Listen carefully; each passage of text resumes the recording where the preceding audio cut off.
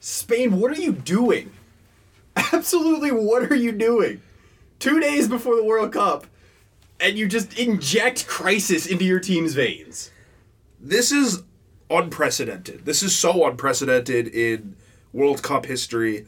There's been some bad managerial stuff we've alluded to before in this podcast, but this is incredible. This is really incredible what's happening.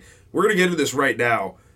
I'm Amit Malik, joined by Austin Miller. I don't know why I'm host wanting this, but we're here. No, sure, whatever. We're here for this. Amit, this is World Cup After Dark. Yeah. And this World Cup just went after dark before it even started. Yeah, so Spain fired their manager 2 days before this whole thing started. Spain, one of the most stable teams in the World Cup, just won one recently, and they were just like, nah.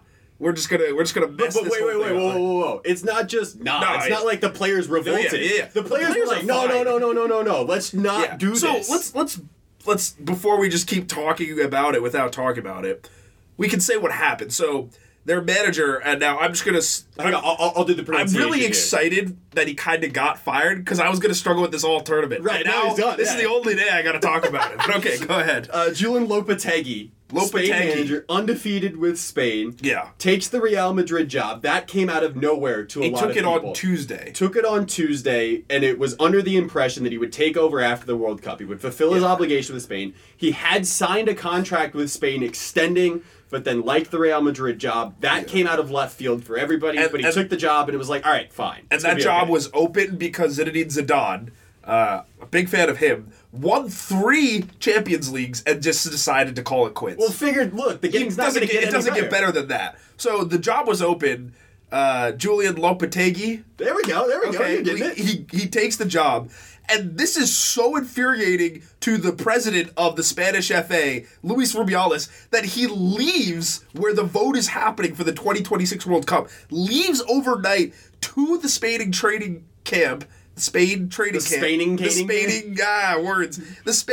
camp in Russia, and fires him on the spot and brings in Fernando Hierro, who I think is the least qualified manager at the World Cup in a long time. The Serbian manager hasn't managed at all either. Oh, that's a good point. To be fair to Fernando Hierro, was a very, very good player. I mean, what are you supposed to do at this point? Who's available, yeah. Right, you have to have somebody who's worked with the players before. This is just a complete injection of dysfunction for Spain when it was really unnecessary. And it really was just because Rubiales and I'm sure other people in the Spanish FA, like higher-ups, were just slighted by what... Swallow your pride. You have a chance to win a World Cup. With the very good manager who clearly has done perfectly with your team. And the players liked him. Yeah, and they wanted him to stay. They were like, no, we're fine that he's leaving to Madrid. Like, we're all fine with it. The Madrid players were great, were happy, jovial, even. And they're like, no, like, you leave, we're going to bring in this guy. So this dude, Fernando Hierro, very good player with Real Madrid. Played for Bolton 29 times in his last year of his career. So this is his coaching career. He was an assistant at Real Madrid for 1 year in 2014. Then he went to Oviedo in the second division of Spain, the Segunda B. Start from the bottom. He did not make the playoffs. In the second division. Hate to see it. So they couldn't get promoted. So this very good manager, supposedly, could not get promoted from the second division in Spain, and 1 year later is now managing the national team ahead of the World Cup. On 2 days' notice. This is wild. So what they've been saying, like, they're saying all the right stuff. He's like, we're not here to, like, mess anything up. We don't want to touch anything that's been happening. Like, we're just gonna let them play. You know the best way to do that? Don't fire your manager 2 days before the World Cup. Look, here's my question: can we have 2 Frances at a World Cup? Because Spain, France, right? Spain are doing their best to France right now, and France are like, that's the Spider-Man meme. France are looking at it, pointing at each other. Wait a minute, you're me. Yeah, this is France is going to be good now? I think France is off the hook for now. France must be so happy. Yeah. They must be looking across Russia like, Didier Deschamps has a big glass of white wine right now, just like Spain. So does Brazil. So does Germany. They must be so happy. Yeah. Look, this could be nothing. I mean, it's not going to be nothing. It's not going to be nothing, but the thing is the players have been on record saying this doesn't affect them. Right. The team is good. Like, they're still very good. The question is how much of what Julian Lopetegui does on the touchline can be replicated. Right, and also, this is just seems and feels completely unnecessary to me. Again, it may have an effect on Spain, it may not. We won't know that until we actually get into looking at the World Cup. But, I mean, come on. This is not the best move you could have made at this point. Let's be very frank here. And there was no need to, which is the thing. And they just did it anyway because I think they wanted to prove that no one person was bigger than the Federation. You know what? I get that, but I feel like in doing this, like you just proved he was. I mean, you can flame him on the way out. Yeah, exactly. After the World Cup, especially if he loses, like really go ahead and flame him. But I think you have to stand back and understand the best thing for Spain at this World Cup is not to fire their manager 2 days before their first game. Yeah, and now Spain-Portugal is a hilarious match. Because Spain is no manager, and Portugal is dealing with their own thing where 5 of the Sporting players have canceled their contract with their team. Also, their entire back line just can't run, which might make Pepe and Bruno Alves are like 100, so that's rough. I don't know. You don't expect this from Spain. Like you said, so composed. They had that stretch from 2008 to 2012 where they lifted 3 major trophies in 4 years, 2 Euros and a World Cup. They flamed out of the 2014 World Cup and had a respectable performance at the 2016 Euros.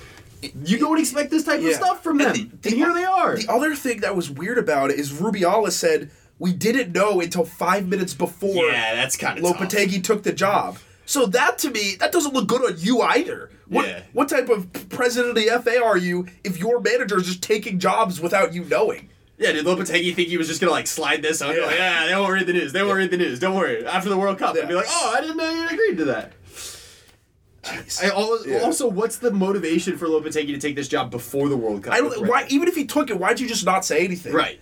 I mean, it probably is going to leak out at some point. Hierro ended his press conference by saying, I would sign for it, quote, I hope so, about if you would take Zidane as Spain's next permanent coach. I think the best scenario is Zidane and Lopetegui just flip-flop. Also, Zidane shows up tomorrow and is like, I'm the coach. And you know what? The players would love it. Yeah. They'd win. Would it work? I don't know.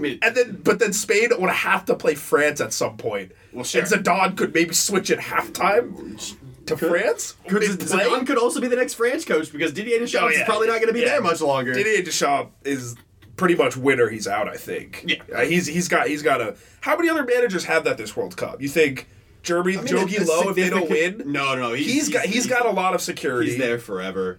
Tite. Cheech is going to be there as long as there's no desperately bad performance. Yeah, he'll be there for a while. What about Argentina? So I think he's got a lot of pressure. He does, but also he didn't take over with much time left in qualification, and so I think there's an understanding that, look, just don't make a complete fool of us. Win a knockout game, and we'll probably get to the quarterfinals, get out of the group, and it'll be okay. I mean, there's a lot of managers under that situation. Australia's manager. There's a lot of hot seats for the World Cup.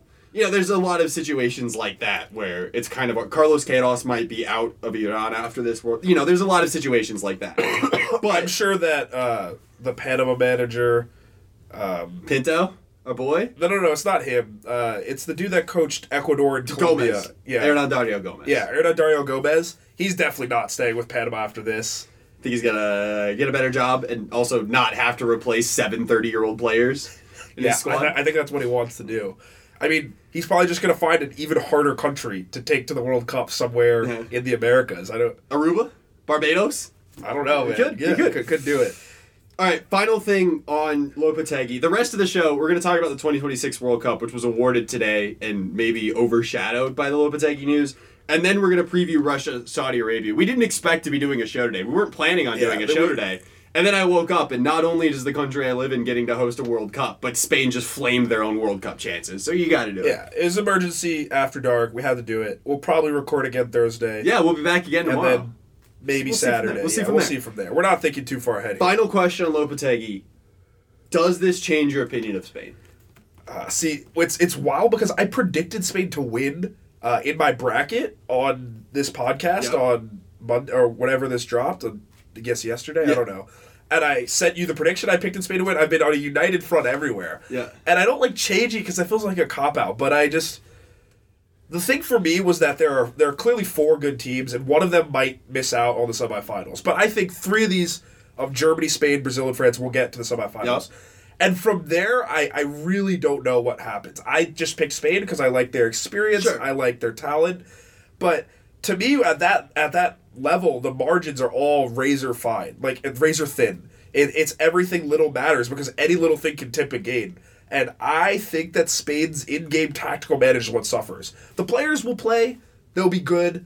This is a very good team. But I think like you're gonna play Brazil or Germany when you need to make that adjustment. When you need to make that adjustment, yeah, and bring on the right subs. You know, someone gets injured during the World Cup. Injuries happen, and you pick the right placements. I think that's where they're going to suffer the most. Is when they need that little bit of managing. Like the managers have to do something in a World Cup. There's a reason why these guys get paid to do stuff. Yeah, I think it'll hurt them. Enough to change your World Cup. I'm not going to change my prediction because I made my prediction. Sure. It's out there, but like we're after the fact now. I can say I feel really bad about it now. I feel like they're going to probably lose in a semifinal. I don't know how this is going to affect Spain. Yeah, and I also don't want to, like, this is something that, like, you know, we can fire off hot takes. Spain might beat Portugal by 3. You're not going to hear me coming in saying, hero is a savior. Like, you're not going to know his job until he either wins it or he loses a knockout. Yeah. Yeah, we'll see. I think it's certainly not a good omen for Spain, but it doesn't necessarily have to be a death knell. I think that's my takeaway from this. I still expect them fully to get to the semifinal. I just can't understand why you would do this, but we've already covered that. Okay, great.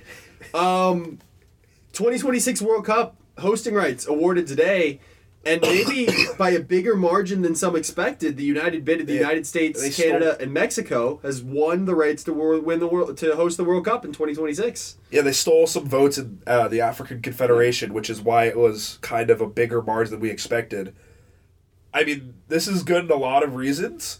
I do feel that as the World Cup grows in scope and stature, and as public and governments learn that hosting major sporting events is not like an honor. Yep. Like it's not like a fun thing to do. There's a reason why like cities don't want to host the Olympics. Like hosting the World Cup is hard. I think it's going to be really hard for these smaller countries to get it. And I feel bad for Morocco because I'm sure it would have been great. Like I would love for a new country to host it. But also infrastructure wise, there's no way you could look at Morocco versus this 3-country front and make a fair campaign to say it would have been better. Yeah. I think it's going to be great that it's there. I really don't like this 48-team thing. That's where I we'll want get to into start, that in a little bit. Let's not start there, but that's on the here's where I'll start is that USA, man, they can't miss the World Cup in 2026 because you can't miss it. In all things, you know, some small team in Africa or Asia should probably be upset that Canada's going to steal one of their bids. But that's kind of how it works. That's kind of how it works anyway. South Africa got one. Yeah, Russia. Yeah, Russia wouldn't have qualified. Canada is... They're not terrible. No, they're not terrible. They've not made a World Cup since 1986. But there is a potential future that getting this could spur development for the game in Canada. They have a decent talent pool already, and I'm sure that they will be focused to try to get a respectable product on the field by then. So I'm kind of caught in two minds of this. It's exciting the fact that 8 years from now a World Cup will be played in a place that I currently call home. That's really cool. Copa America Centenario was a really cool experience for me. It opened doors that would not have been opened had that tournament been held anywhere else.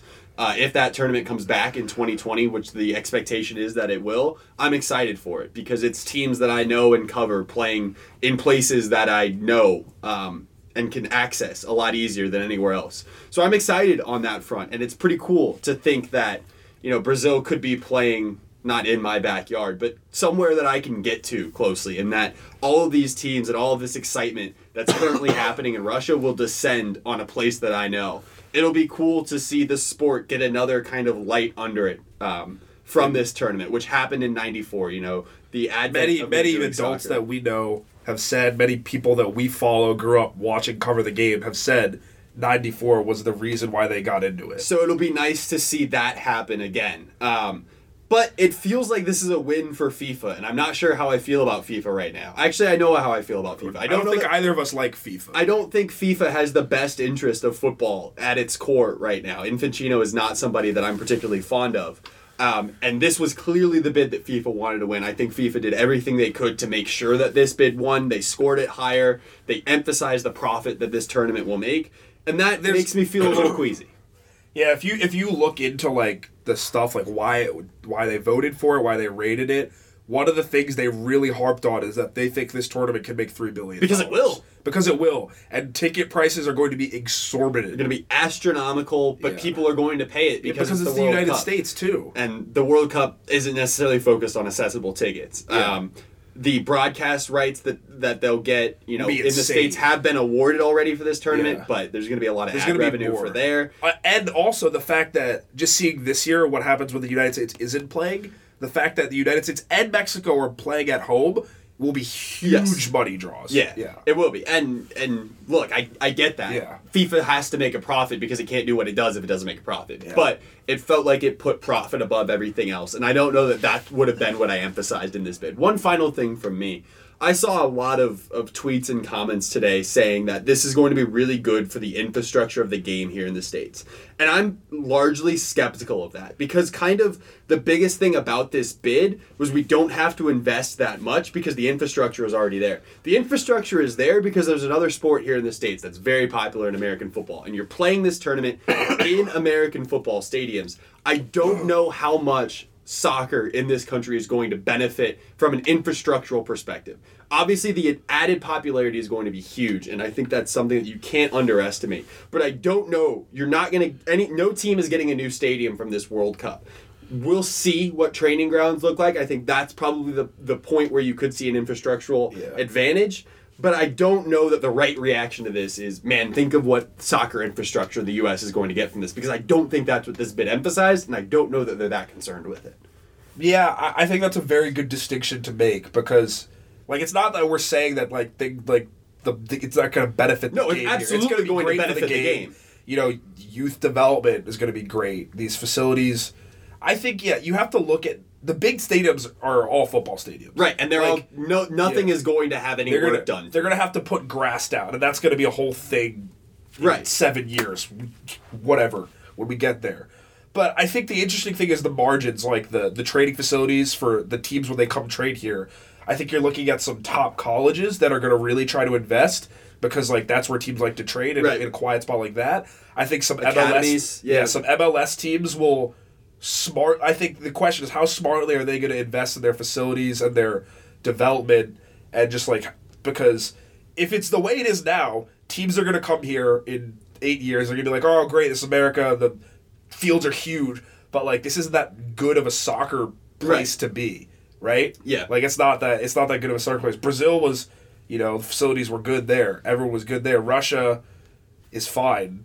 Right?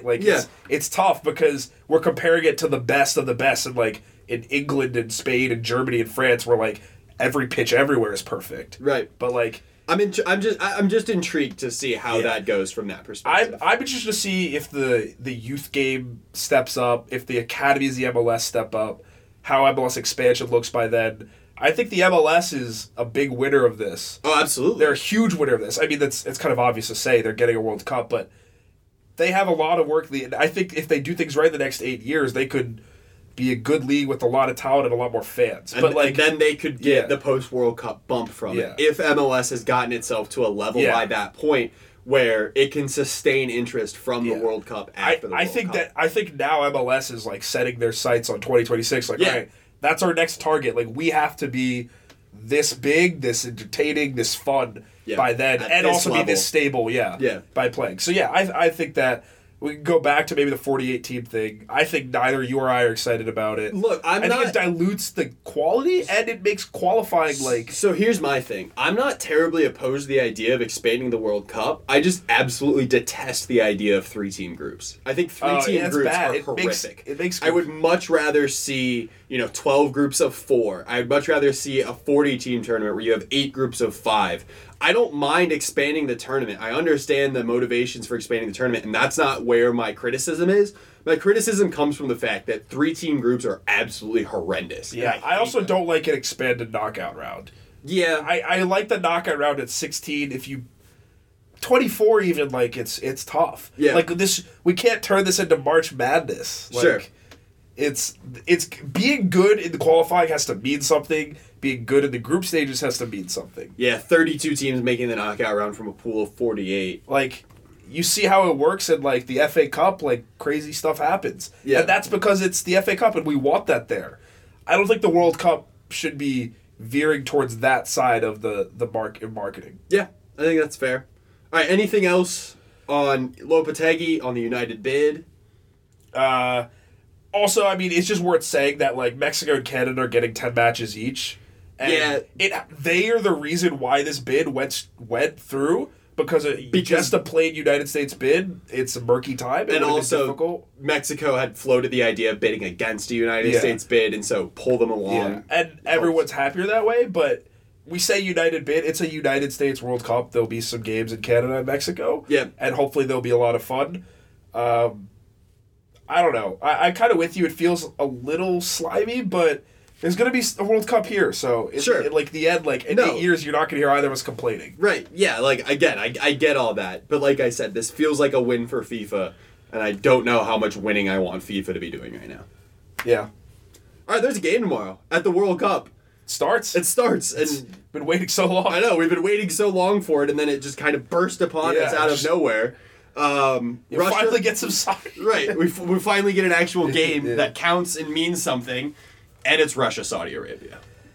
Yeah, this is a match that benefits from being the first game. Because it's, in any other circumstance, a bad game. Yeah. These are two of the worst teams at the tournament overall. And really the only exciting thing is that Russia is hosting, and you always like seeing the host team play the first match. Yeah. And I'm hoping that they win, because it's fun when the host team does well, and Saudi Arabia is a team they should beat. But, like, these teams are both bad. The good news, I think, is if we get into this a bit, is that Saudi Arabia is not going to shy away from playing Russia. Saudi Arabia only knows how to play one way, and that's to go out and play. A lot of these players play in the Saudi Arabian top division. A lot of them have experience playing for good teams in the Saudi Arabian top division. They're almost all from the top 3 teams. They are not minnows in Asian qualification. And so that means that they know how to go out and play, because that's what they do. And so they're not coming to a World Cup to shut up shop. They are coming to the World Cup with their third manager in the last year. That's Juan Antonio Pizzi. Bert von Marwijk got Saudi Arabia to the World Cup and then did not want to move to Saudi Arabia to be their manager. So they parted ways. All right. In comes Edgardo Bausa, the former Argentine manager who got sacked as their manager for being bad in qualification.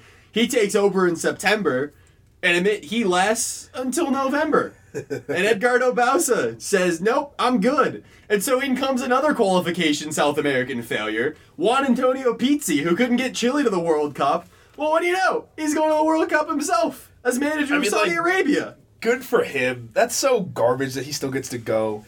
You can't get Chile out of that group. Chileans are not pleased. Yeah. I'll tell you that much. Couple questions for you about Juan Antonio Pizzi. One, how many matches of Saudi Arabian football had he watched before he took the job in November? I think 0, right? Like, that's probably a safe bet. When would he have watched one? Like, literally the only thing you could think of is scouting for some point at Chile. So I'm gonna make a video game like tangent here. This is when you play FIFA career mode as a manager, and like you're starting your way up, and the way it works is you get offered jobs that are like real bad at first. Like you get small countries like New Zealand, like Saudi Arabia, like whatever, but you hold off to get a good one. If you like win a league or in a year, okay, you get like Portugal, like good. So what he did is he waited, he got a good job, then he lost. He's like, oh, I need a job. Like I can't stay employed. He like checks his inbox, like an unread message from like 3 months ago. Saudi Arabia, hey, you trying to manage our team? Like, and he was like, yeah, why not? He's never seen them play. The only situation in which I could have foreseen him seeing them play is while scouting Australia for last year's Confederations Cup. He maybe put on an Australia-Saudi Arabia match. But that's the only scenario in which he had ever watched them play. Second question, does he know the names of his players? Does he now? I think he's got a translator with him, right? I think the translator knows the names of the players. Does Juan Antonio Pizzi Juan know these players by anything other than their numbers? I was gonna say, he probably knows, that dude's good at dribbling. The keeper's the keeper. That dude's a striker. I'm sure by now he knows, what they do and what they're good at. But, there's a non-zero chance he doesn't know their names. What is his level of familiarity with these players? I'm gonna say it's low. Absolutely none. It had to be so low. I mean, it's just a weird situation to think about from everywhere. And now he's at the World Cup while Chile's at home, and he's on the biggest stage at the World Cup, managing in Saudi a group Arabia. he could advance out of. In a group which is not an unforeseen circumstance to see the Saudis getting out of this group. They can win this game, right? 100% they can win this game. Other than my secret conspiracy theory about this group is that there's no way Russia doesn't get through. So there's 4 points. 4 points from the Russians. There's no way Saudi Arabia. Beat Saudi Arabia, draw against Egypt, lose close against Uruguay. Second place. It's a United States Vladimir way. Putin smiles. It's the U.S. way of getting through a group. Yeah. I love Saudi Arabia. I would be so shocked if Saudi Arabia wins this match. I can see a draw. It's a kind of a teams both settle. But I would be very, very surprised if, Russia loses. South Africa didn't lose their first game. No host nation has ever lost their first match at a World Cup, at any World Cup, ever. Yeah. I don't think it's going to start tomorrow. And I think, Russia is not a good host nation, but they're not terrible. No, this is a Russia team that as well can absolutely get out of this group. Before we move on from Saudi Arabia to talk about Russia, I gave this stat on the preview podcast, but I have to run it back. Okay. You, at some point on whatever broadcast you watch tomorrow, whatever language you may be watching, might hear that Mohamed Al-Salawi, Saudi Arabian striker, joint top scorer in qualifying. And you're going to say, you know what? That's a pretty good achievement. And you know what I'm here to tell you? Mohamed Al-Salawi is a goal-scoring fraud. He scored 8 of his 16 against Timor-Leste. Those do not count. I do not count those. I'm not of this. I do not believe in this. Look, Mohamed Al-Salawi cannot call himself joint top All scorer. I'm going to say is that whoever is doing the game notes for Saudi Arabia, whoever is their communications PR guy, is doing a great job. Yep. And these broadcasters, how many of these broadcasters do you think are going to bring it up? I would hope that you would recognize that maybe if you score 8 goals in 2 matches that your team won by a combined 17-0, they shouldn't be counted. We'll review this on Thursday. When we record again, we'll do a little tail of the tape. How well do the broadcasters acknowledge where his goals came from? I just want, if you're going to bring up that stat, I want it to be qualified with 8 of them came against a team that then got kicked out of qualification because they tried to sneak some Brazilians into the squad who weren't from their country. I just want that to be out there. The goal shouldn't count. Yeah, the goals shouldn't count. Okay, Saudi Arabia, they're going to come play.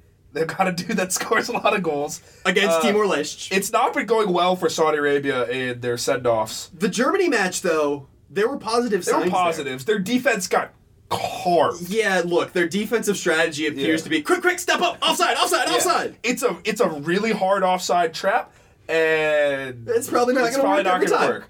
They got blasted by 3 against Peru, who is solid. 2-1 against Italy could have gone worse. They beat Greece. That was not a real Greece team, though. They beat Algeria. And also not a real Algeria team. Algeria is actually a good squad, but they did not bring their players. They did not bring their players. These were both domestic based. That was Saudi Arabia also had the longest pre-World Cup of anybody. Yeah, they had the best, I think, set of teams they played. Like they did scheduled joke friendly. Sure. Yeah. They went to a training camp in Spain at the start of May. So they have been training together for weeks for these moments. So Green Falcons go. Sounds like a Power Rangers thing or something. Is the Green Falcon a Power Rangers thing? No, but it just, Green Falcons go just sounds like Power Rangers go, which is not where I expected. At some point, we'll have to rank the national nicknames. Sure. Not here, but I did not expect Power Rangers to make an appearance on this podcast today. But World Cup After Dark, you never know what's going to happen. So Russia. Igor Akinfeev. Look, even if Saudi Arabia gets through on goal, Igor Akinfeev is not letting anything get by him. Where are you coming up with this from? He's a good goalie. He's fine. No, he's a good goalie. Brazilian-born Mario Fernandes is there. He turned down a Brazil call-up. It's kind of controversial. Supposedly, Fyodor Smolov is somebody you should watch out for. Golovin is good. And Golovin, the 22-year-old at CSKA Moscow, is somebody that I've seen circled in a lot. Look, Yuri Zhirkov is old and was their best player for a while. He has some really high-level experience. If he plays, he could help. I think Russia is going to be interesting. They're going to come at Saudi Arabia. They're going to possess the ball for most of this game, and I think they're going to grab a few goals. So you think Russia wins? I've got a 2-0 for Russia. 2-0? Yeah. Sleeping on Mohamed Al-Salawi, joint top goal scorer in qualifying, man. With Robert Lewandowski. That's high-level company. Yeah, I guess. We'll have to see which one is better. Look, man, you just go. Look, you like the numbers. I stood by my take. If Saudi Arabia gets their shots off, Igor Akinfeev's not letting anything get by him, man. He's a good keeper. Alrighty. I don't know. Is this based off of me, 2 years ago, playing a season with Zenit in FIFA and being like, oh, this dude's really good? Andre Villas-Boas, discarded from Tottenham, managing Zenit St. Petersburg. Wow. Tottenham legend. I see. Anytime you hear those words in this podcast. Also, we've lost a Stoke City legend. Ramadan has moved on to Huddersfield. He's gone to the greener He's already gone? Yeah, he's gone to the greener pastures of the Premier League. Championship football, not appealing to Ramadan. Also probably not going to be appealing to Xherdan Shaqiri or Jack Butland, but Mambiram Doof is sticking around. So Stoke is a World Cup. Stoke will have a World Cup representative. As for this match, I don't know. For whatever reason, I feel like Saudi Arabia are going to win. You're feeling good. I feel like Saudi Arabia are going to win, even though I know that Russia are the host nation. This feels like kind of a boring 1-0 for them. I think Saudi Arabia win, and it is going to be the first of many bad predictions I give in this World Cup. You got to stick to your guns. Got to stick to your guns. I hope Green Falcons go. I hope it's 1-0 in the 87th. There's a penalty for Saudi Arabia, and my boy comes through. Stops Mohamed Al-Salawi from scoring. Also, I have a Twitter list of all of the national team Twitter accounts. Yeah. Unquestionably, the worst is the Saudi Arabian English account. Yeah. It is very bad. It's very bad. They are trying hard, but they are not very good. It's all right. I'm sure their native language, Arabic account is good. I'm sure it is. There was a tweet that I was going to point out, but I can't find it again. But it was not good. But follow them, because you may find some good information. You probably won't. You'll just get a lot of pictures of them training, which they've been doing forever. That's what a lot of English accounts do. They love training pictures. Who wants to look at training pictures? No one does. I don't need to see training pictures. Have you ever clicked on a training picture album? I did once, yeah. When a Tottenham player who's injured comes back.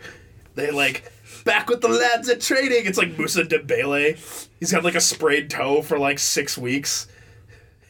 I don't know. I'll click on it and see if he's looking good. I don't know what to tell you. You're the type... I hate you. I hate you. All right, that's going to do it for this edition of World Cup After Dark. We'll be back tomorrow with another episode breaking down that opening match and then previewing the Feast of Football coming Friday and Saturday. Be sure to follow the World Football Index on Twitter and social media for all the latest from us. There'll be plenty of World Cup content coming out. You can subscribe to World Football Index podcasts on iTunes. Yep. Get them delivered right to your Mac device. And then just delete World Cup After Dark right from there. Easy stuff. Or listen. Yeah.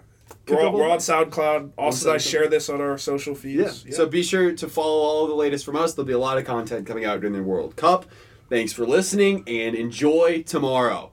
Go Green Falcons, go!